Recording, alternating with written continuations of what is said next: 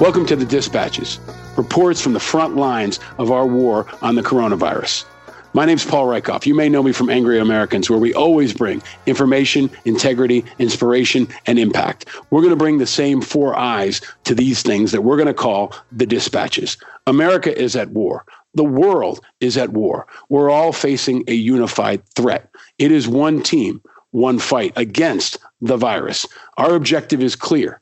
Kill the virus, win the war. It's going to be a long war. We're going to take casualties, but we will survive, we will thrive, and there will be a day in the future when our kids can get together again, when our families can get together again, when we can celebrate together again. We will have our VC Day, our victory over coronavirus. But until then, we're deep in the fight. I'm going to bring you these dispatches, quick hits, under 20 minutes, that help you and your family survive and even thrive in the middle of this war. War can be tough, but we're all in it together. And I hope the dispatches will help you get through it. And I'll meet you on the other side of this war when we do celebrate our VC Day. Until then, here's a dispatch with Chris Fussell, Navy SEAL Commander. We recorded this on Monday, April 6th, in about the fourth week of our war against the coronavirus. Here it is, Chris Fussell. All right, we got Chris Fussell back with us, folks, which is a real honor and a pleasure. He joined us a couple episodes ago for one of our best conversations on Angry Americans. If you don't know him, he's a former Navy SEAL, president of the McChrystal Group. He's also the co-author of Team of Teams, New Rules for Engagement in a Complex World. He really broke it down for us about how to operate in chaos. And when we talked, Chris, it was about a month ago. It was when coronavirus was just starting to hit. You were the last in-person interview I did. You look healthier than ever, but I want you to just kind of rip through what's going on in the world from a strategic perspective, but then also from a tactical perspective. So the first question I've got for you is, this is, in my view, a war now. It is a global war, and the battlefronts have now gone from Seattle to New York nationwide. You are a battlefield commander. You led forces that were operating around the world. Can you break down how you see the battlefield right now? Yeah, it's a great question. Yeah, that was my last trip out of DC, by the way, as well. We caught it right on the edge there. I think one of the immediate things that jumps out right now is that the similarities between the war that you and I were involved with against Al-Qaeda and what's happening now, it's the same dynamics, right? We learned how to fight a network threat in Al-Qaeda. We didn't know it was that. And so we moved too slowly out of the gates, both in special operations, in general purpose forces, et cetera. And it took us, I mean, you were there, it took us almost 2 years to realize this is not the same type of fight that we've encountered in the past. And it can move globally at a network speed. It's interconnected, it communicates online, et cetera, et cetera. And so we had to radically transform the way that we did business. And I'm worried right now that we're not seeing it from that level, right? We don't have a global conversation, definitely a national conversation going on that says this is a network spread. We need to create a strategic view at the top and distribute as many authorities down to the ground, to those frontline fighters in hospital systems and mayors, first responders, et cetera, so that they can connect, they can identify a common view of this problem, and then we up here can help facilitate the exchange of resources and information. If you try to centrally control this, which is exactly what we did out of the gates trying to fight Al-Qaeda, you will lose. That you just cannot humanly move quick enough in a traditional model against a network threat. But they're not even centrally controlled, right? There's no control. It's not distributed control. It's not centralized control. There doesn't seem to be a clear goal from the president. There doesn't seem to be a strategic plan or a national plan for how to fight this. I want to get to that in a second, but can you also analyze the threat? You're a student of history. You're a military historian. Can you give us a sense of how big of a threat this is to America, to our national security, and in whatever way you can, frame it up? Like, I think this could be the world war of our time, in terms of casualties, in terms of impact on the economy. But how do you see it, Chris? Yeah, no, I agree. Like yourself, the offline conversations that I've been having with folks, from economists to political leaders, et cetera, it's a harrowing reality. I mean, we could be looking at a generational change economically. The knock-on effects of this, we like to talk second, third order effects from our military backgrounds. This has 17th order effects, right? We have no way to forecast the long-term implications of this, from international trade to geopolitics, our relationship with big players like China, for example, that even when they're tenuous, there's a stability there based on economic interest, exchange of students, all the things that go into making diplomatic models work. Many of those are going to fall apart as a result of this in the near term, but then potentially in the long term. So I think this is going to be the most critical pivot point in both of our lives. And I say that comparing it to 2001, which put folks like us suddenly onto the battlefield, right? This is going to have much broader implications for multiple generations. And my hope is we learn from it quickly, and we adjust the way that we run organizations, the way that countries interact with each other, et cetera. But there is no going back from this, in my opinion. So since we talked on Angry Americans a couple of weeks ago, thankfully your voice has been out in front. You've been doing media. You wrote an op-ed in the New York Times with General McChrystal. You've been teaching, you've been advising, and you wrote a piece in the Atlantic as well. And you basically said to me, can you get this to Cuomo? Can you get this to leaders? And I've been trying to get it to everyone I can. You, I hope, will be advising governors and mayors and the president even. What would be your advice right now to Governor Cuomo or to any other governor who is now the lead element in fighting this decentralized threat? Well, I would advise other governors, and I know they're doing this, look at Cuomo, look at the leadership that Newsom's demonstrating in California, and emulate what of that you can, right? Cuomo has done a brilliant job of getting in front of people and speaking from a fact-based position. Don't just get up there and chat. Get up there and say what you know, say what you believe you're going to need, and here's how we're intending to get there. He's done a great job there. A layer underneath is where I think this fight is going to be fought. And I say that based on our own experience.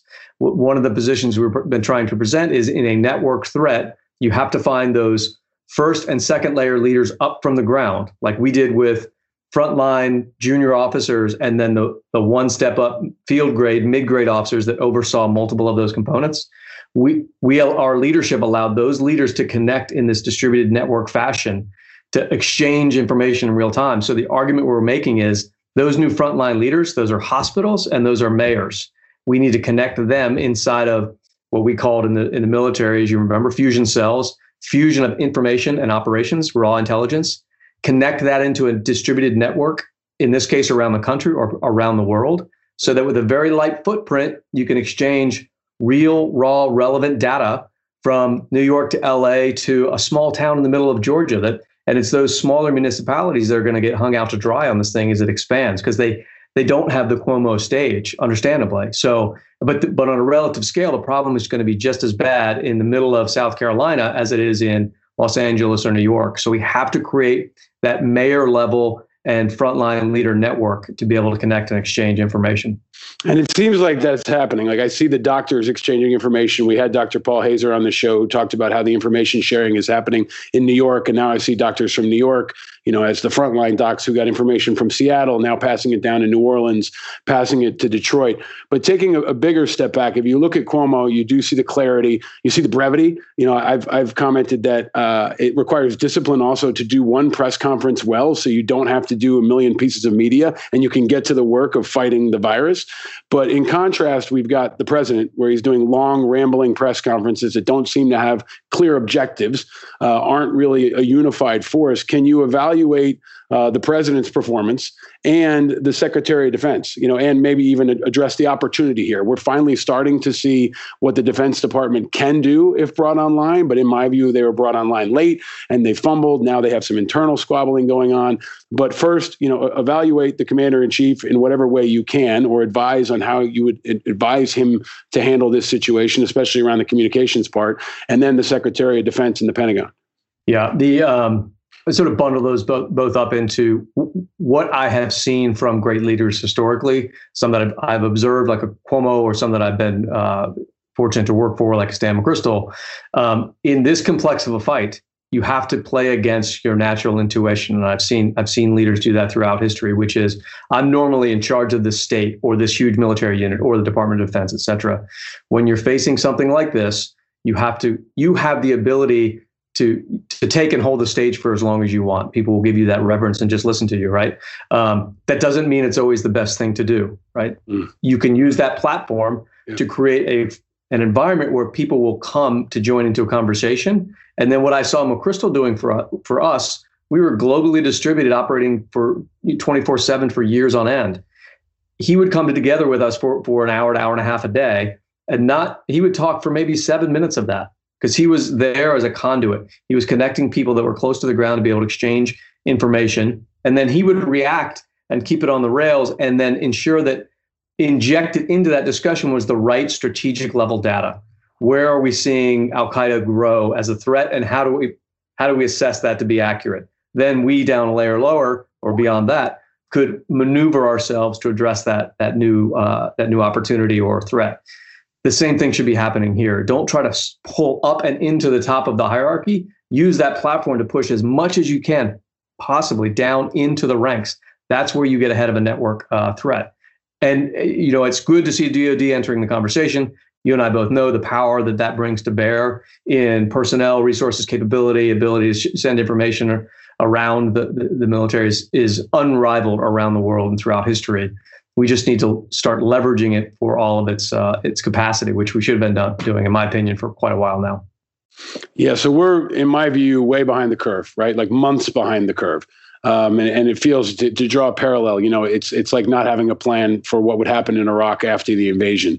And they're making it up as they go along, but there's much less unity and cohesion, even of messaging within the White House and across the states. But I also want to ask you, Chris, to break it down on a personal level. Everybody listening to this, watching this right now, is facing a degree of chaos. They've got pulls on their time. Their kids may be walking in the middle of meetings. They may have stress with their families. You're a guy who's thrived in stress. You're Captain Chaos, right? You know how to handle it. If I was going to call the president President Mayhem, you're Captain Chaos in a good way. You know how to manage and deal with chaos. What's your counsel for a leader right now in a family or in a community to deal with what can seem like a never-ending chaotic environment? Yeah, no, it's a critical point. It's a conversation we've had with a lot of leaders around industry, especially for the last 2-3 weeks. Trying to make the point, don't underestimate, if you've gotten to this level, you have some ability to compartmentalize stress and manage your sort of balance in your life. That has been disrupted multiple orders past what you probably appreciate right now. And so don't think that just downloading your Outlook calendar into Skype or Zoom is going to solve for those issues, right? There's so many new variables that you're going to have to figure out and deal with. One of the ways to think about this is we like to talk about with executives, what's your personal cocktail? What's the thing you mix together on a normal basis that keeps you stable and sane? Most very accomplished senior leaders that I've been around have some level of sort of mania that they keep in check, right? And so you do that through exercise, you do that through getting to the office and being in the boardroom, you do it through a lot of different variables.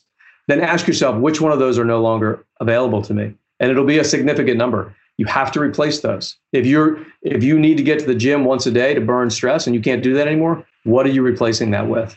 And there's a whole host of things. And it rolls into your family as well. Like, we're really encouraging leaders, sit down, start redesigning what your life's going to look like with your family, because you have a significant other, you have kids, et cetera, and all these lives are now merging together for an unknowable amount of time into the future in a way that they had never have had to in the past for 99% of us. So, Chris, last question here. You've been a combat commander. Right now, in my view, the Navy is being ripped apart by bad leadership. There was a situation on the USS Roosevelt, an aircraft carrier, where the commander stepped forward, Captain Rozier, and expressed his concerns about what his troops were facing with COVID-19. That is maybe a questionable decision, but now what's happened in the last 24 hours is Acting Secretary Modly has gone down to the ship and said that he was either stupid or naive on the intercom to the entire ship. And the guys told him not to talk to the press, and the guys taped the conversation and sent it to the press. So can you talk about the role of leaders like that, the political leadership right now, and just what, as much as you're comfortable, that situation, but also what we need to see from leaders at this time of such peril? Yeah, it's a tough one. I mean, I know as much about the facts of the case as any other civilian. What it did look like was understandably a frustrating series of events that led to that, wanting to move things faster from Captain Crozier's perspective, not getting there. The release and the leak into the media led to his firing. That will play itself out as to whether that was handled correctly. It's the follow-up to these things. It's always, in this case in particular, just leading to these sort of series of tragedies, right? And especially in today's fast-moving, hypersensitive environment, you have to look for ways to get ahead and mitigate, and everyone is locked in this thing right now trying to figure it out. And so what might have been an appropriate reaction 5 months ago can now be seen as a hyper overreaction, or what's the interpretation going to be on this side amongst today's population when we talk about it?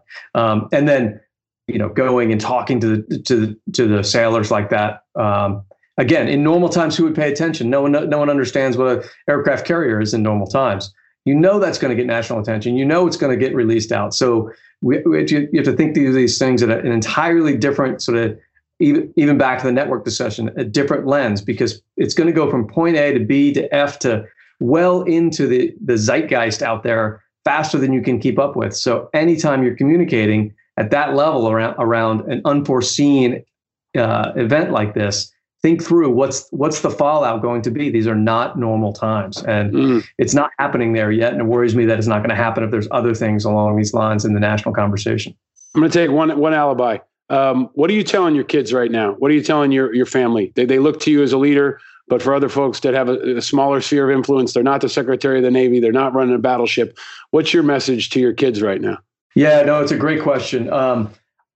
We had a discussion we did with some leaders from around the world. Stan McChrystal and I did last week, and one of the questions that came up was, "Hey, I'm an academic. I've got students in the high school realm that are. What should I be telling them? My kids are even younger than that. Middle school and elementary school, close to your kid's age." And my response was, "Have you ever met an old Brit from the London bombings, or did you have a grandparent that was a child of the Great Depression? Who's going to be fine in all this? Our kids. They're going to be better for it. They are the grittiest humans on the planet, right? They will figure out and adapt much faster than we will. And I actually know we will come out of this stronger as a society. That might take 10 or 15 years. It's going to be a blink of an eye to my 9-year-old and 11-year-old. They're going to be better leaders and better adults because of this. And they are the ones that will come out the strongest. And you can already see it. What I'm telling them is this is your first before and after moment. And you have a conversation about, what does that mean, Dad? Well, it means you're going to remember your life before this and after it. And for the rest of your life, you're going to talk about the times before this occurred and afterwards. I've had 3 of those now in my life. I've had 9/11, we had the fallout in 2008 economically, and now we've had this. This is your first one, and you'll be better for it. Awesome advice, man. Thank you so much for joining us on what is the inaugural installment of the Dispatches. I hope you'll join us again soon, man. Thanks for all you're doing for the community and for the country. We appreciate your voice so much and all your leadership, man. Stay frosty. Thanks, Paul. I appreciate you leaning in to figure out how we're going to keep these conversations going in these times. So thanks for all you do. Right on. Thank you, my friend. My thanks to Chris Fussell for joining us. Thank you to you for joining us. If you like the Dispatches, subscribe now and share them with all your friends, and we'll keep bringing them to you as often as possible. I'll share my insights, I'll share special guests, and we'll give you quick hits of information that you can use. Tune in every week for an Angry Americans episode that'll be much longer form and continue to bring you the information, integrity, inspiration, and impact you've come to love from Angry Americans. The Dispatches is a production of Righteous Media. Thank you to the entire team from Righteous Media for helping power this episode. My thanks to Chris Fussell, and my thanks to you. Wherever you are, stay vigilant and stay frosty.